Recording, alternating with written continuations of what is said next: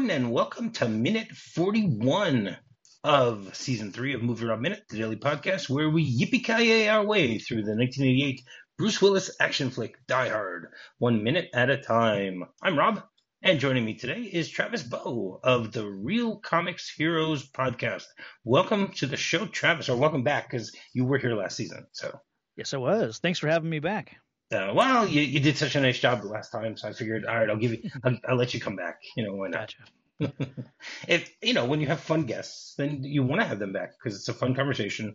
You get some nice things to talk about. We won't have Del and Neil hugging this time, but we'll find some other things to talk about. Maybe we'll talk about a little bit of Christmas holiday cheer or some other things that might come up during the week. Who knows?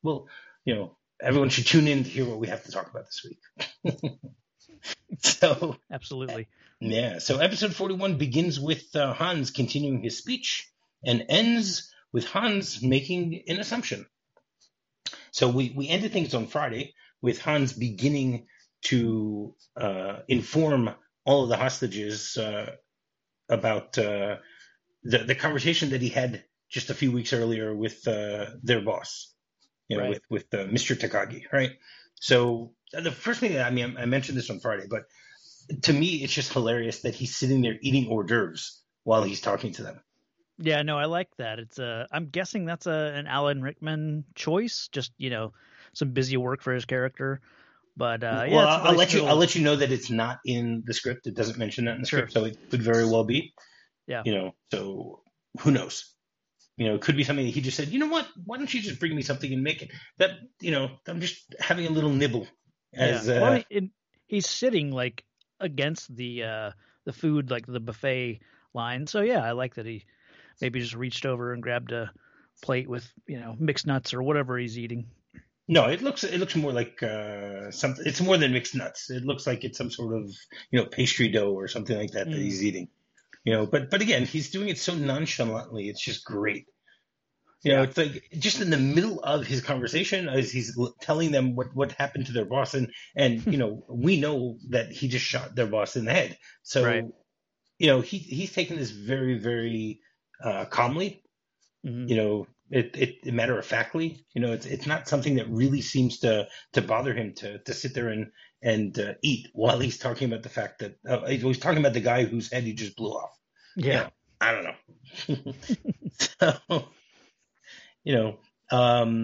So he continues by saying in his discussion, he's very, very curt with them, obviously. So he says, so he won't be joining us for the rest of his life. Yeah. Now, I'll refresh everyone's memory as to what he said before then. Okay. He said, I wanted this to be a professional, efficient, adult, cooperative, not a lot to ask. Alas, your Mr. Takagi did not see it that way. And that's how it ended on Friday. And then he continues today by saying, so he won't be joining us for the rest of his life. Now, it's a very strange way to say that because, sure, his life is already over. Yeah. It's not like he's still dying and he won't be here. We know he's gone. Should probably have said the rest of your lives, I suppose. Could be. Right. But or he probably won't be. I mean, it flows very nicely, but it just doesn't make sense. That's the problem. We're happy about the way that he says it, but it just doesn't make as much sense right when he says that. So then he continues by saying, so we can go any way you want us. You can walk out of here or be carried out, but have no illusions. We are in charge. So to decide now, each of you. And then as he's talking, first of all, I love the way that they give us a shot of Holly. Mm-hmm. She's staring. We know who she is. He doesn't know who she is. We also, anyone who's seen the movie knows that she's now the one in charge because Takagi's not around. But she's on the one hand, she looks as if she's fearful, but on the other hand, you can see the gears turning in her mind. Yeah. She's thinking. Her mind is racing. And as this whole conversation is going on, we also get her point of view. It's as if it switches and we see her point of view of what's going on. So we see like her head turn towards where the elevators are coming from, scanning around. We see two of the other terrorists around, We already know they're not terrorists, but I'm still going to refer to them as terrorists Sure. because that's more or less what they are, even though they claim to just be thieves. And so we see both Fritz and Alexander standing on the side there, guarding things as they go over. And then the atmosphere is interrupted by this loud ding, from the, we know it's from the elevator. And then we see her point of view look over, and we can see Fritz, who's standing by the elevator, and we see him turn, very nonchalantly, not expecting, probably expecting Carl or someone else to come out of the Sure. elevator, Yeah. or maybe expecting Tony to be coming back from the elevator. Who knows? But not. And then we see the shot from inside the elevator out, and we see his face, and we see how shocked he is as the doors really open like to the that. elevator, and it's done really well. Yeah, Jean Yeah. Devant or Jan Devant does a very nice job of setting up that shot. Well, and then to follow that up with I think you see, his name's Tony in the elevator? Is that right? Yes. Okay. So then you see him, and then you get one of the hostages gets that great reaction to, great scream. Yeah. And kind of sets everybody off. Right. But right before that, as they're showing us all these things, so we hear Hans continue his little diatribe, and he says, "And please remember, we have left nothing to chance," which is great, because that completely accentuates the fact that, he says, we know what everything's going to be going on. This is all planned out properly. And as he's saying that, we see Fritz's we see Fritz's look that everything is just completely. This is not going the way that they want it to. Right. And then we get the woman to scream. Okay. Which it's not a Wilhelm scream. But it's great that she screams as she sees Tony, sitting in the chair, or slumped over in the chair, or slumped backwards in the chair, however you want to refer to that. Yeah. And at this point, Fritz calls out to both Hans and Alexander, then tries to, keep a few people from getting closer, right. Which is like really strange. Like, why are those people moving towards the elevator? I wondered about that. Yeah. Maybe they were worried. Maybe they're worried who this dead person is, and their initial instinct is to try and just get a better look, try to see who it is. Maybe they're paramedics. Maybe they're the medical staff of the Nakatomi building. Right. Who knows? I mean, what came across my mind is, that basically they're rubbernecking. Yeah, that's what it comes down to, for sure. Now you know what rubbernecking is? Oh yeah, right.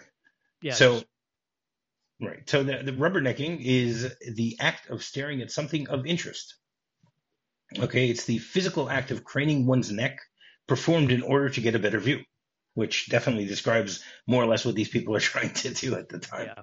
Right. It's considered a human trait that's associated with morbid curiosity. And it is also the cause of many traffic jams, as most of us know, when we're driving. Very familiar with that. Yeah. So sometimes it's referred to as a gaper's block or a gaper's delay, because what basically happens is the drivers slow down to see what's going on. Someone once called, I think someone once referred to that as them as vultures or something like that, as you're looking over and stuff like that. And it's generally, the term is considered a slang term or some sort of type of unconventional English, right? When do you think that the term was coined? How old do you think the term rubbernecking is? It doesn't feel like an old term, so I would say it may go back to the 50s or 60s. Okay, well, it was originally coined in America in 1890. Wow. And they would refer to that as tourists. Okay. They were referring to tourists, because that's what tourists would do. Tourists would come to particular places and they would do that. Now there's a famous author, or I think he was a reporter, H.L. Mencken, who was he was part of the Scopes monkey trial, if I remember correctly. He was the reporter dealing with it. So he said that the term rubberneck is basically American psychology, and it's one of the best words ever coined because it so perfectly describes the situation of what people are doing. In 1909, it was used to describe, wagons and automobiles and buses that were used for tourists. Hence, what I mentioned earlier in 1890, where they were taking them around American cities, and the tours would include someone with a megaphone, who was offering commentary on the various buildings and urban landscape and stuff like that. So at that point, it would cause a lot of traffic. So people were referring to them as rubberneckers because they were, sitting on a tour bus or in a tour car or a wagon or whatever it is, and they were, they would stop and look at everything that's going on. Not necessarily an accident, but what they were, what they were trying to do. So basically, they were stretching their necks to see. To see things that are going on when most of the time misinformation was shouted at them. It was known at the time that people would just make stuff up when they were telling them about it. And they would call these various trucks, cars, wagons, they would known as either gape wagons or yap wagons. Nice. Right. And then the term I like yap wagons. Yeah, exactly. And in the 50s, when they had the idea of party lines, phone lines that numerous people can use all together. They would have like joint conversation. I guess what we would call now conference calls, but it would be it would be very different. It would just be random people having conversations together and stuff like that. So they would refer to they would refer to the term rubbernecking, it would mean someone who is listening in on the conversation of others. Someone who was not invited to be at this on this party line and was there listening to conversations. An eavesdropper. Yeah, more or less. Yeah, more or less. And back to what we were talking about with the automobiles. So it's mostly used because of road accidents, that motorists would slow down in order to see something actually on the other side of the road. It's not even something that happened usually on your side of the road. It happens on the other one. Usually a traffic accident or a car pulled over or whatever it is. Sometimes people call this accident gawking. Okay, and they did a study, and they found that 29% of accidents and breakdowns caused slowdowns on the opposite lanes, which were completely uninvolved in the crash. Okay, according to another study from 2003, it said that rubbernecking was the cause of 16% of distraction-related traffic accidents. Okay, meaning that because people are looking at the other side of the accident, they cause their own accidents. And therefore it appears there's a book that is called The 100 Most Dangerous Things in Everyday Life and What You Can Do About Them. And rubbernecking is in that book because it's something that you shouldn't really be doing. And it can be quite dangerous to do so. Right. And apparently they try to factor this into when designing highways, they think about this. But apparently they're not very good at it because there's still lots and lots and lots of rubbernecking all over. Yeah. So that's what that rubbernecking is what it looks like to me that these four people are doing as they get pushed away by Alexander, who doesn't really look like he's trying very hard. He's acting. He's push acting. He's not really doing it in a very forceful way that you would think that he's really doing this, Yeah, I think even as he's trying to get in front of the couple people that are more or less charging ahead, he even turns his head to look back, kind of to see what's going on as well. Yeah, of course. He wants to know also. Yeah. Hey, that's Tony. Oh my God. He looks like a scarecrow. I don't know the way his head is, hanging over the side like that. It's really eerie because he looks like he's a mannequin. It really looks like he's a prop. That actor, Andreas Wisniewski, he's very good at just playing dead. Apparently, he's also really good in The Living Daylights. He plays an assassin named Necros. Right. That's true. But I mean, as a kid, I used to always think that they just, that people didn't really die in movies. Mm. That they always used, fake dummies and stuff like that. Because, like how can, I always wondered how could people hold their breath for so long or Oh, sure. be in different strange, contortions and stuff like that. That was Yeah. before I knew about movie magic of how that really worked. So apparently, it's possible to make Tony look really dead and have Yeah. his head. I mean, his head hangs in a way that does Yeah. not look comfortable and does not look Hmm. as if it's functioning. Let's put it Yeah. that way. And at this point, Hans runs over and pushes, screams, "Get them back!" And then we get a shot of Tony lying in the chair. We get to see that he is nicely decorated for Christmas. He has a Christmas hat on, and he has a shirt, and on his shirt it says, and Hans starts reading out what it says on the shirt, and it says, "Now I have a machine gun. Ho ho ho." So I mean, this has become very popular from Oh Die yeah, Hard. There's tons of T-shirts and tons of posters that have that particular sign on them, for sure. because it works really well. And while we're seeing this, we also get a shot of Holly. Okay, and Holly and Ellis are both also trying to figure out what's going on. They're a little further away, and as soon as Holly figures it out, she like looks away, and you can see some form of recognition on her face, as if Oh she yeah. now knows. Okay, I'm aware of what just happened here and how this happened, and I'm not going to tell anybody. I'm keeping Right. that to myself, at least for now. And my first question is why would John write this? Yeah, it's definitely a good taunting maneuver. It's to rattle their cages a little bit. Yeah, but he's Let them know. one against a dozen. To Right. try and rattle their cages this way by saying, "Now I have a machine gun." Ho ho ho. I don't know.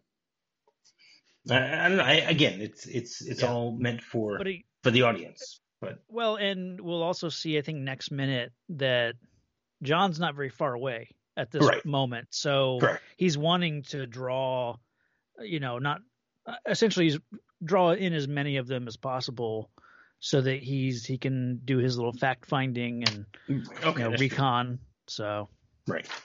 And then Fritz turns to Hans and says, "A security guard we missed." Now, that it's a good idea, sure. but based on what we've seen, they did enough recon here. This Mm. isn't something that they would Oh really yeah, have missed. they They knew how many know, people were supposed to be there, and yeah, they know yeah, exactly everything is planned to the T. We'll talk a little bit more about that during the course of the week, but there's no way that they missed the security guard. That yeah, was the important thing for them to take care of. And then Hans's response is, "No, they're usually tired old policemen growing fat on a pension."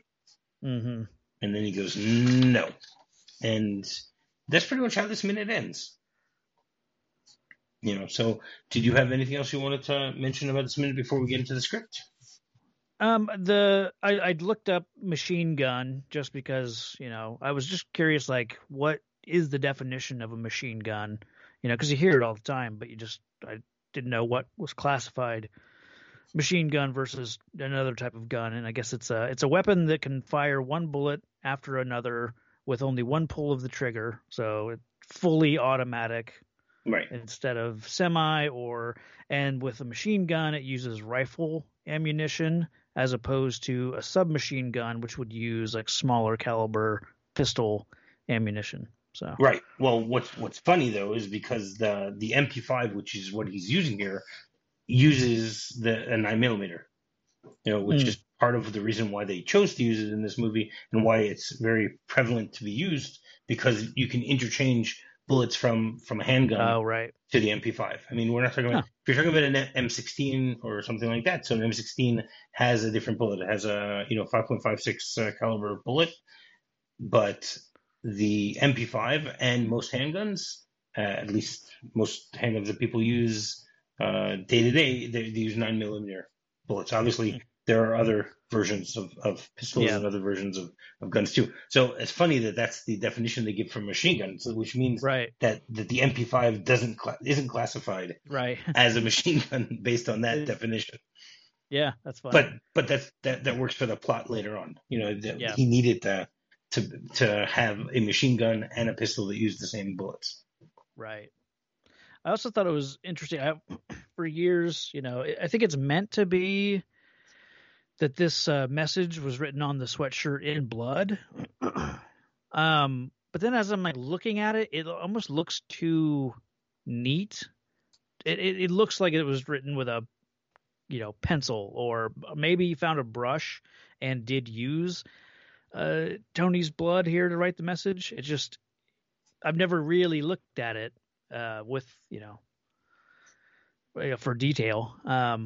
It's just kind of odd. It almost looks like it's written in Sharpie instead of Well, I human got to tell blood. you So that looking at it, it doesn't look like it's from blood. It does look like it's from a Sharpie. hmm so I don't know You if he know, found one, found a I'm red assuming he Sharpie up did there. because he saw all of the decorations and things like that. So maybe they had some sort. Maybe it's lipstick. Yeah, because he would have been It's on not the blood. I don't think it's construction level, right? right. Yeah. Yeah, there could have been a red Sharpie up there with blueprints Yeah. and various. Yeah. Yeah. I don't think it's meant to be blood. Okay. I've always seen it as like I've always taken it as it's meant to be blood until I've really looked at it now. And yeah, I don't know. It's Yeah. I mean, he has blood interesting. on his face, but I don't think. Yeah. Also, John is not that sadistic that he would start writing it in blood. Yeah. Yeah. That's what I would think. Okay. Anything else before I get into the script? Oh no, that's about it. Okay. So the script is a few. I mean, again, as I've mentioned so many times, this movie is not like Planes, Trains, and Automobiles. There isn't 2 hours and 12 minutes cut out of the shooting script in order to get to the final edit. There are minor discrepancies, mostly in dialogue. But one of the things that I really like about the script is the descriptive passages. They do a great job describing things. So the first thing is that Hans's dialogue at the beginning is different. So in the script, he says, "We are prepared to go anywhere you make us. When we have achieved our aims, you will walk out of here or be carried out. Decide now, each of you. But remember that we have planned everything to the last detail. We are completely in charge." So it's a little different. I like the way that Alan Rickman delivers it. So it doesn't bother me that they changed it. They're minor little Right. changes of the way that they did that. Another difference is that it says that Holly sees the body and reacts. She knows her husband's abilities, not to mention his twisted sense of humor, which definitely sheds a little bit of light onto the Yeah. fact as to why John would do this. This is more than just what you said earlier that he was taunting. He's using this as it's his sixth sense of humor. Sure. Okay. And instead of it being written on his shirt in the script, it says that Hans sees a folded piece of paper in Tony's collar and takes it out. And then he takes out the note and reads on the note, "Now I have a machine gun, ho, ho, ho." Mm. Okay. So what that would mean, though, is that the sense of humor has to do with the fact that he's wearing a Santa hat. Not necessarily, Right. Yeah. she wouldn't be able to read what it says on the, on the shirt The or shirt. on the Yeah. sorry, she wouldn't be able to read what's written on the note. Yeah. And then one other minor discrepancy, that when Hans talks about the security guard, he says, "Security guard, they're usually tired and burned out old policemen growing fat on a pension."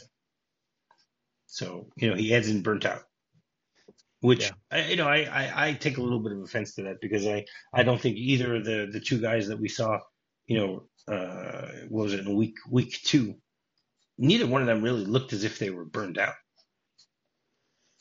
Especially, Yeah. I mean, I love mentioning this, and that's why I'm going to mention it again. Especially the character played by Rick Sassetti, who to me has always reminded me of John Larroquette.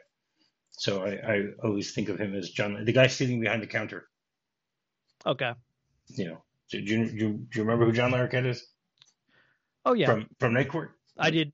Yeah. Yeah. I don't recall the security guard enough to Okay. make that connection. Yeah. I just like mentioning it because it's always fun. It always reminds me of it, and this way I want other people to get reminded of that too. Why not?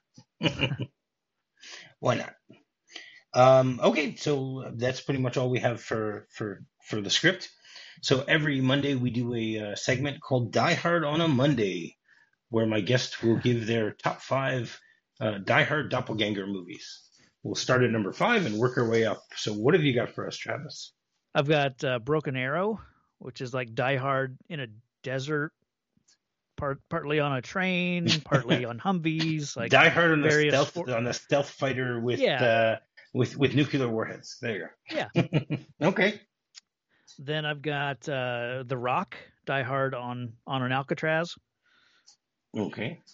I've got Airheads, which is a fun like twist on the Die Hard thing, where the musicians are the terrorists. So yeah. Oh, that's really interesting. I didn't think about that one. Then I've got Con Air. I mean, just Con Air is so fun. So yeah. Well, I might as well give a shout out once you mentioned that for Con Air chapter by chapter, which will be coming out actually it already came out by the time this is by Jake Cluett and Mark Hoffmeyer, the guys who did nice. Deep Blue Sea podcast. So they're now doing Con Air podcast chapter by chapter. It started, I guess, about a month and a half ago by the time that this hits. So anyone, you should go and check that out. Right on. Lastly, I have Home Alone is the best Die Hard movie that's not Die Hard. I've been waiting for somebody to bring that up. Hasn't happened yet? Nope. You're the first one. Wow. You are the first one to mention that. Now, I've always known that Home Alone is considered a Die Hard movie.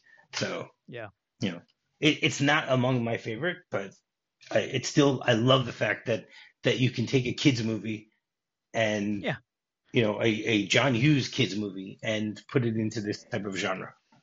Right. So that really works. So, Travis, you want to tell people how they can get in touch with you? Sure. You can find me on Real Comic Heroes, which is my comic book movie review podcast. You just search Real Comic Heroes, real with 2 E's, pretty much anywhere, and you'll find it. And go check that out. All right. And finding me is very simple. Just do a quick search for MovieRob Minute. You can find me on Twitter. You can find me on Facebook, or you can go to my website. So until tomorrow, yippee-ki-yay. Yippee-ki-yay.